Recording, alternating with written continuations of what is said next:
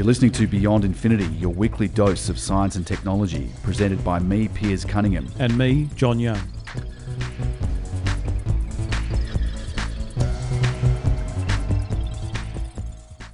So, John, tell me about this work that's been done in Israel to 3D print a heart. Yeah, well, we used to talking about sort of 3D printing in terms of plastics and metals and other things, and that's to create objects and items. And we've seen some amazing things done already, whether that be printing a 3D limb for somebody that needs an arm or a leg or a hand or whatever that happens to be.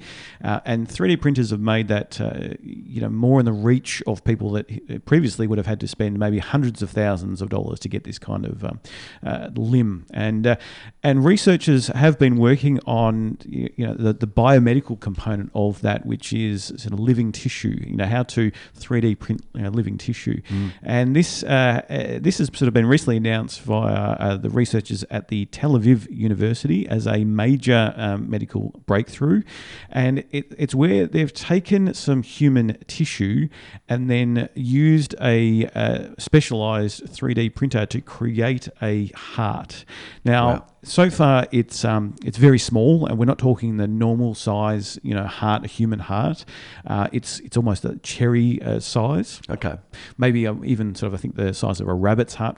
And it is going to be a long way before it would be actually ready to, transfer into somebody's body. Okay. So at this stage, they've been able to take living tissue and then create a heart.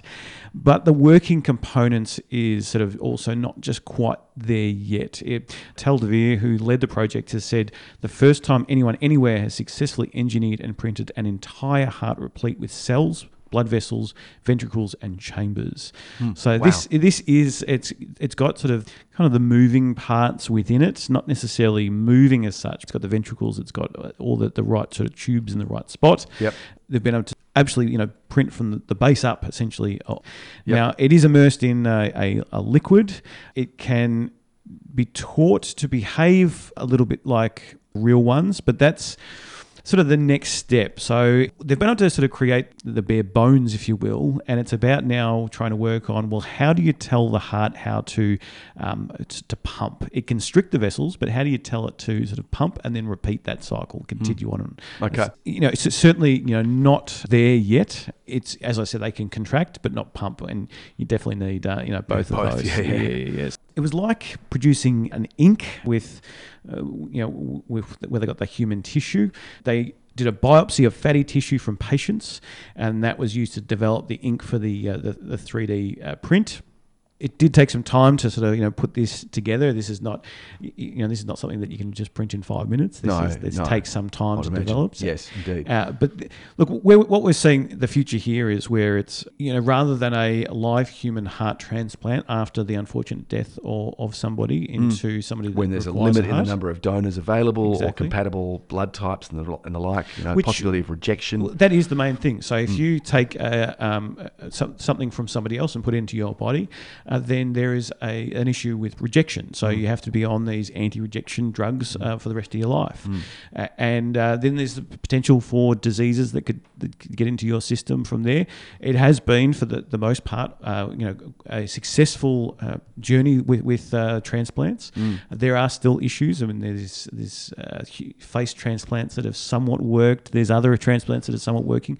But this idea is to take your own cells and to grow get those around in a lab. that issue of rejection by taking a biopsy from you and producing a heart that they know is going to not be rejected by your body. Yep. There has been discussion about maybe can pigs' hearts be used in replacement of regular hearts. Yep. But again, it's the rejection issue there. This is years away, potentially decades away, but this is one of the first major steps that we have seen where human cells have been able to turn into a small heart, not pumping away, but that is sort of the next step which they will be working on. The next step really is to sort of scale it up. How do you get it from this rabbit size or cherry size heart up to a full size adult heart, and also have the pump constrict part in it? It is the future future of biotech. Yeah, exactly. Taking advantage of 3D printing to save those costs, the cost of making and manufacturing an artificial heart, let alone the issue of rejection, just surgically putting in something into taking out the old heart, replacing it, keeping the person alive, all those sort of issues. There's huge expense, there's technology constraints on that. So to be able to 3D print something like that, it's like 3D printing anything. I mean, you're saving on that process and making things simpler. And once they've done the heart, then it moves on to other parts around the body. What else can they 3D print that can just be plug and play?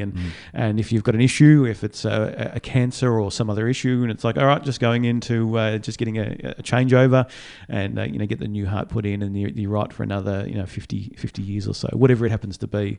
Or if you're born with a heart defect, this would be something where your cells hopefully can be tricked into saying, well, you've eradicated that issue, and therefore you can live a long and happy and healthy life. And I think just the technology, whether they sort of succeed in scaling up this cherry-sized 3D printed heart to adult human heart transplant, just the ability to actually take a biopsy and produce an artificial substance that isn't automatically rejected by your body, yes, that in itself has huge applications beyond just heart transplant. Exactly.